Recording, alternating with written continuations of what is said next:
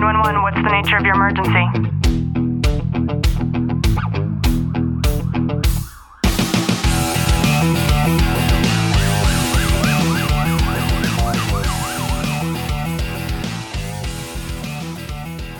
Welcome back to the Tactical Living Podcast. I'm your host, Ashley Walton, and in today's episode, I thought we could talk about how to recover from anxiety, about returning to normal post-COVID. And I want to frame this in a way to where I don't necessarily mean the people who are living in fear of getting sick, because I know that a lot of people that listen to this show have a perspective that is very similar to mine. And I want to shed some light on some anxiety that might exist that we haven't considered before. Yesterday, Clint and I went and visited a friend. He was out here visiting from Canada, and the Canadian border recently opened up, and he works in marketing and sales. And so it was amazing that after well over a year and a half, he was finally able to travel here to the States, and we were able to get to see him after what seemed like an eternity. And we went to the Santa Monica Pier, and we walked about a mile and a half, and we went to Muscle Beach. And it was just amazing because we were walking in the water the entire time on the coast and just sharing life and stories and pushing each other and just really acting like kids. Clint grabbed a little sand crab and shoved it in my face, and I found a claw from a crab and I threw it over at my friend Juan, and we were just playing and living life as normal. And I remember when we parked and we walked up to the Santa Monica Pier, and I'm looking down, I see this congregation of people, and I'm thinking in my mind, like, wow, this has only been open for a couple of weeks. This hasn't been business as usual up until recently. And it made me so happy to see so many people that were operating like normal human beings and not living in fear. But the anxiety that I know a lot of us have been feeling that maybe we haven't been talking about is not necessarily the fear of getting sick or getting the virus. I know there are many people that have already gotten the virus. There are many people that don't believe that the virus is a thing. The virus is definitely a very real thing. However, the fear that we have created around the virus, I believe, is much more exaggerated than what it needs to be in reality.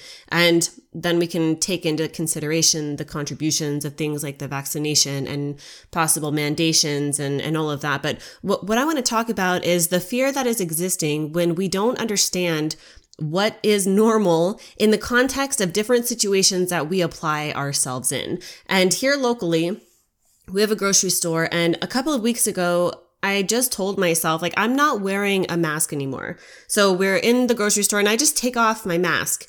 And I was at the onset of like starting to not feel well. I'm still a little congested. I don't have COVID. That in and of itself is a shame, right? You can't cough now without telling the people around you that you don't have COVID.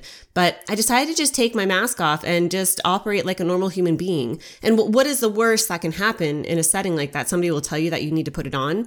And the likeliness of that is very slim.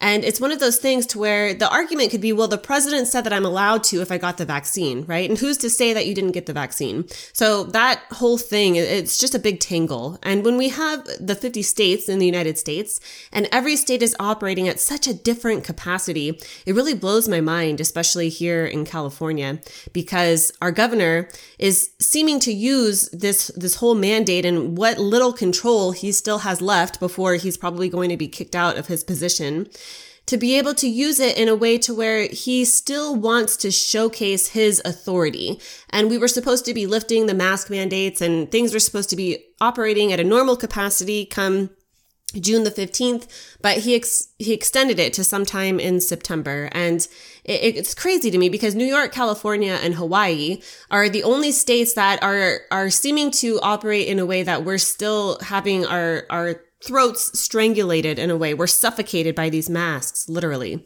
And the anxiety that I'm seeing that I'm definitely feeling is the confusion of not knowing how things are supposed to be when you're walking into a particular store. I don't know if you've ever heard of the store Lush, where they make handmade like soaps and amazing stuff, but I remember walking into a Lush store, and the protocol for Lush, as though I was supposed to know, was that this person was supposed to squirt a bunch of toxic chemicals on my hand, that being some sanitizer, before I even walked into the store. And there were some stores, as we're by the beach, where it didn't really matter. You can walk in and not wear your mask. And then right next door, there were other stores to where there was a mask guard standing outside of the store still telling you that you needed to put one on before you were allowed entry. And as you're walking around, you see people with their masks that are like not really on their face. And you're seeing people that are breaking the very rule that they were told that they needed to follow when they're going into the store. And yet those people are not being reprimanded. But we feel like we're going through the TSA security when we're just trying to go into a store to like buy a hat or something.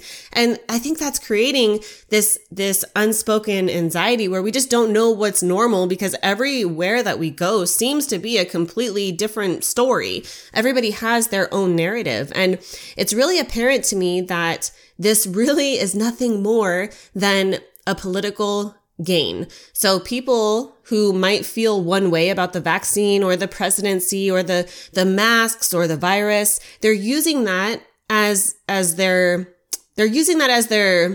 sort of armor, depending on what it is that they do for business. Whether that's somebody that owns a business and they're telling their employees that they need to, have a guard who's mandating masks, or somebody who really is a little bit more open and free. And I would even use the word patriotic to where they think that it's okay for everybody to make their own individual decision. And if you think about it for a second, when we went to go pick up my friend, we had a long drive and I really needed to pee. So we parked the car out front and we're waiting for him to come out. And I go inside to go to the bathroom and I'm realizing everybody's wearing their mask. But again, I'm just so over it that instead of playing into the narrative about what everybody else says that I'm supposed to do, I'm really fed up with it, especially in California. Like, come on, like this has gone on a little bit too long now. And I'm over it. And I don't go out enough anyways.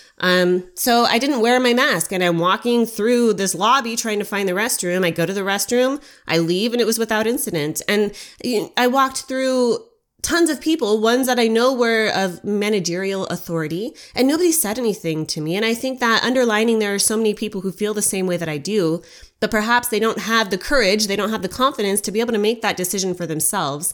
And I get it. Sometimes we might not want to rock the boat. It's easier just to put on the fucking mask so that nobody says anything to you, because if they do, you're going to get pissed off about it. But what it comes down to, and what I found to really be helpful in order to alleviate that anxiety, that unspoken energy, because nobody knows what we're supposed to do depending on where you're going, or more importantly, the people that you're around. And when we're able to make those individual decisions for ourselves, it is so much more empowering, because we can just as easily say, you know what, I'm not going to shop at this store if you're going to try to strip away my freedom because I want to go in and buy a fucking hat. And I've gotten to the point where I'm just, I really am going to allow myself to just charge into my own narrative and not play into the rhetoric, especially here in California. I think it's worse than any other state outside of New York, perhaps, although I think that we're very, very similar. And when you're able to do that and you kind of frame your mind around this sense of cause and reaction. So if somebody says that I have to put on my mask, then arming myself with what is actual facts, the statistics, we have the emails coming, like there's so much that supports the narrative of not wearing a fucking mask versus somebody who has to wear a mask. And then by telling yourself that if I'm not comfortable because they're making me put on a mask, then I'm just going to leave and go somewhere else. And when we're able to do that, not only do I think it's empowering, but it's allowing us to get back to normal. And I can't imagine, as we're walking on the beach, I was looking down, there was a moment where I was by myself and Clint and my friend were getting coffee, and I'm looking down at this beautiful, beautiful ocean, and I see this leopard shark and I see this giant crab just swimming down, and it looks so beautiful. And then I look a little bit further and I'm seeing all these masks that are floating around in the ocean. There are people that swim in the freaking ocean with their face masks on. And if people can't understand just how brainwashed we as a society, this American media has allowed society to become, then I think that we are headed in a very, very, very dangerous direction. And by taking an individual stance on what you believe is right or wrong, or most importantly, what you're comfortable with, if you're the one who wants to wear a mask when you're swimming in the ocean, by all means. However, I am just not that person. And I know that there are a majority of the people who are operating in this country who feel that very, very way. And when we think back, like before COVID even happened, I know that we have a very high population of the Asian culture here in California. And even going to Las Vegas, so walking in the casinos when people are smoking and it's just a bad air. People who are of an Asian descendants who have come from countries to where it's customary to wear masks, they were wearing masks anyways before COVID even happened. Excuse me. And nobody ever had a problem with that. We never judged them. We would acknowledge the fact that, oh, that person's wearing a mask, but then we identify like this person is Asian, and it's normal for them to be wearing their mask because it makes them more comfortable. They're used to wearing masks. They're used to having what they think is some kind of falsified shield of protection, in my opinion. However, it's okay for them to have wanted to do that. But now, post-COVID, it's not okay for us to be able to make those decisions for ourselves. And we need to allow ourselves to get back to the place to where it's okay for us to have that common decency and that freedom that we were born into, the privilege that we've had so many people fight and lose their lives over, and for us to make those decisions on our own. And most importantly, to be backed with the information that if ever we are found inside of some argument where we're having to defend the reasons why, then we don't look like fools when we're doing it. And for me, I really like consuming content by Charlie Kirk, for example, Candace Owens, people who have done extensive research, who have teams of people who are doing extensive research, who can validate the false information. And it allows me to feel much more comfortable as I'm operating out there in the real world. And